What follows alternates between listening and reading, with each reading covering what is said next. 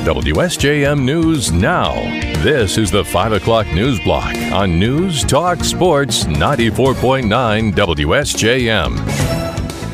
Brought to you by Special Light in Decatur and Benton Harbor. There's a good chance you've walked through a Special Light door when you go to a local restaurant, school, store, or plant. In the newsroom, I'm Andrew Green. A judge this week handed down the longest prison term so far in the plot to kidnap Governor Gretchen Whitmer. Pete Musico was sentenced to at least 12 years in prison. Joe Morrison got 10 years and Paul Beller got 7. Following the sentences in Jackson County yesterday, Michigan Attorney General Dana Nessel weighed in. The takeaway from these cases is that, quite simply, acts of domestic terrorism will be treated with the utmost seriousness and gravity by the criminal justice system. These are incredibly serious cases, and these are very lengthy sentences for the defendants that decided it was worth it to engage in this kind of conduct. Nessel noted the defendants and other members of the Wolverine Watchman group not only wanted to kidnap the governor, but also expressed interest in murdering members of law enforcement.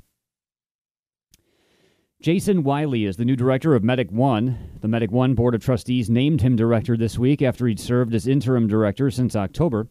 Wiley spoke to the Orinoco Township Board of Trustees this week and said he's settling in. At Medic One are changing, as you probably all are aware. I am personally quite busy at the moment, but that's okay. Wiley said, quote, "Things are good, people are happy, staffing is good, and we have a good atmosphere at Medic One." He replaces former Medic One director Jack Fisher, who was placed on paid leave back in October. After a lot of work by the Army Corps of Engineers, the City of St. Joseph's stakeholders, and the King Company, an emergency dredge project has now cleared a path through the shoal blocking the harbor in St. Joseph. The path will allow vessel traffic to come straight in and out without assist tugs, and it will also allow self-unloading bulk carriers to use the harbor. That's according to St. Joseph Harbor Master Michael Moran. With the season now winding down and quarries starting to close up for the winter, Moran says it's hard to say if we can squeeze in another self-unloader or not.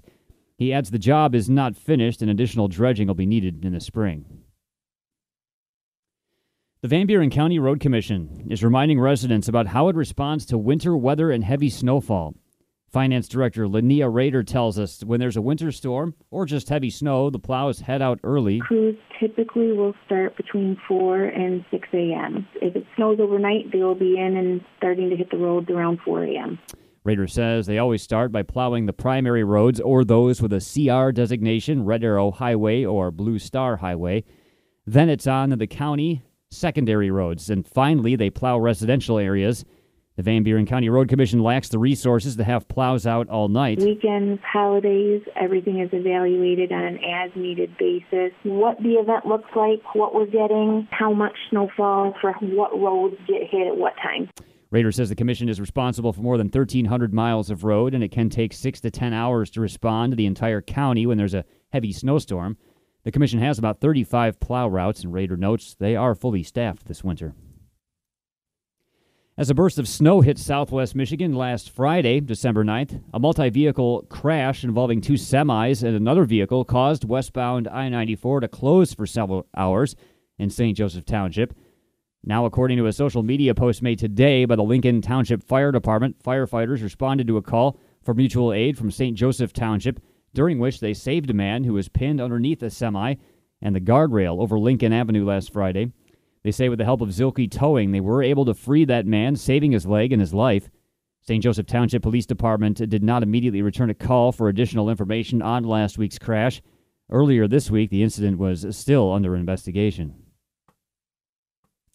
A drive sober or get pulled over drunk driving enforcement campaign is now underway as police work to keep the roads safe for Christmas and New Year's Eve.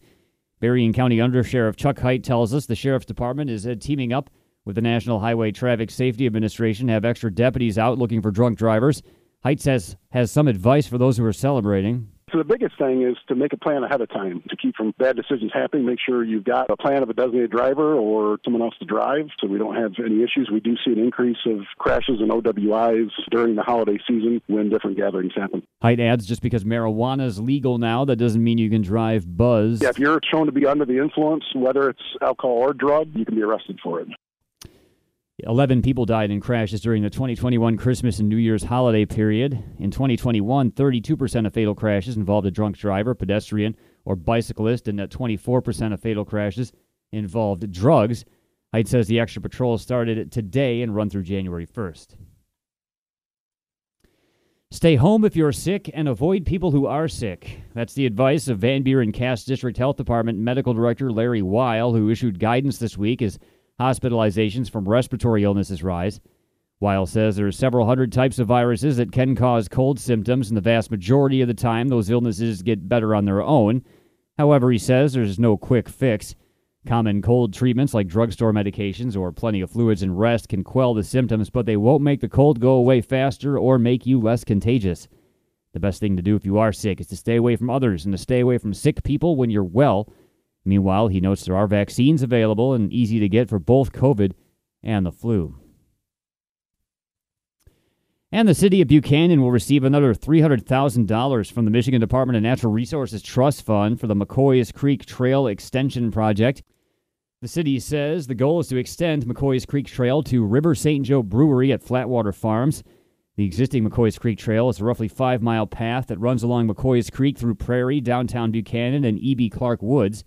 The McCoy's Creek Trail Extension Project would extend the existing McCoy's Creek Trail a half-mile along Shermer Parkway down River Street across River Street Bridge into Buchanan Township. The $300,000 Natural Resources Trust Fund grant will enable completion of the project. Buchanan Mayor Scott Dennison says, quote, "This was the last piece we needed. Now it's time to build a trail." The extension is the first step to connect Buchanan to the Indiana-Michigan River Valley Trail. Construction is planned for 2023 and 2024. WSJM News Now continues with your Bloomberg report.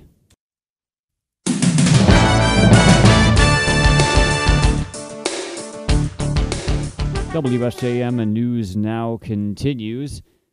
A government shutdown has been temporarily avoided thanks to a temporary funding bill approved by Congress. More from ABC's Ike Egiocchi in Washington. Late last night, the Senate averted a government shutdown by approving the temporary funding bill that expires on December 23rd by a vote of 71 to 19. This buys lawmakers time to pass a year-long, roughly $1.7 trillion omnibus spending bill that funds all agencies of the federal government. Nobody's going to get everything they want, but the final product will include wins everyone can get behind, including passing the Electoral Count Act, emergency aid for Ukraine, and funding for our kids, our veterans, our small businesses, and our military families. Ike Egiocchi, ABC News, Washington. An Iowa construction worker has been sentenced to 5 years in prison after being at the center of one of the most harrowing scenes of the January 6, 2021 riot at the U.S. Capitol. Douglas Jensen led a mob chasing Capitol Police Officer Eugene Goodman, who quickly diverted the rioters away from the Senate chamber. Jensen was wearing a T-shirt celebrating the QAnon conspiracy theory. Judge Timothy Kelly today said he wasn't sure Jensen understood the gravity of what he was doing. Jensen was convicted in September of obstructing Congress and assaulting or interfering with police officers. President Joe Biden is in Delaware today holding a town hall with veterans to discuss expanding benefits under the new PACT Act, which provides assistance to veterans who were exposed to toxic burn pits in the course of their deployment.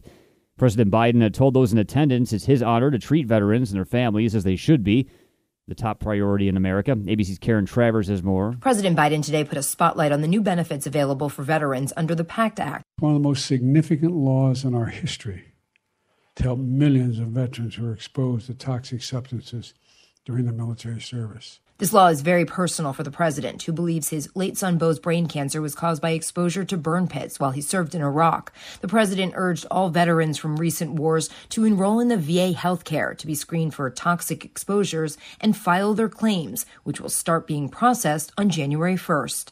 Karen Travers, ABC News, Washington. Twitter suspended the accounts of several journalists who covered the social media platform, the latest battle over what can and cannot be said on the site since billionaire Elon Musk took control of it. Accounts of reporters with the New York Times, Washington Post, CNN, Voice America, and other publications went dark yesterday. The company did not explain why it took down the accounts and made their profiles and past tweets disappear. The sudden suspension of news reporters followed Musk's decision Wednesday to permanently ban an account that automatically tracked the flights of his private jet using publicly available data. There are some concerning signs in Las Vegas when it comes to viruses. More from ABC's Alex Stone. One way communities know the true picture of how viruses are spreading is to trace what's in wastewater, seen as an early warning system before many people even know they're sick. Right now in Las Vegas, a wastewater is showing a COVID explosion, far beyond what was seen during Omicron. Cassius Lockett is director of disease surveillance at Southern Nevada Health District. He says reported cases are low, but the wastewater shows virus activity is actually very high. Cases are undercount now because of the infusion of home test kits. He says based on what they're seeing, the real numbers are likely 10 times what's being reported. Alex Stone, ABC News. Officials say Ukraine's capital came under one of the biggest attacks of the war as Russia's invading forces fired dozens of missiles across the country. The strikes led to widespread emergency power outages and targeted critical infrastructure in cities including Kyiv. The head of the country's armed forces said they intercepted 60 of the 76 missiles that were launched. More than half of the missiles were directed at Kyiv. A new poll has found 4 in 10 adults have gotten the latest COVID vaccine booster or plan to get it as soon as they could. ABC's Brian Clark says the numbers show the booster is more effective. Any vaccination is still more effective than no vaccination against COVID-19, but a new CDC study of adults over 65 found the updated bivalent booster was 73% more effective at preventing hospitalization compared to people who were just considered fully vaccinated, meaning they'd received at least 2 doses. It was 83% effective when compared to fully vaccinated patients who had received at least their primary series more than a year ago. Brian Clark, ABC News. Brittany Griner says she's grateful to be back in the United States and plans on playing basketball again next season for the WNBA's Phoenix Mercury. Her comments came a week after she was released from a Russian prison, freed in a dramatic high-level prisoner exchange. Griner went on to say that she wanted to make it clear she intends to return to the court with the Mercury. And will a return to Pandora be profitable? The first box office numbers are in for Avatar, The Way of Water. More from ABC's Matt Wolf. Outstanding.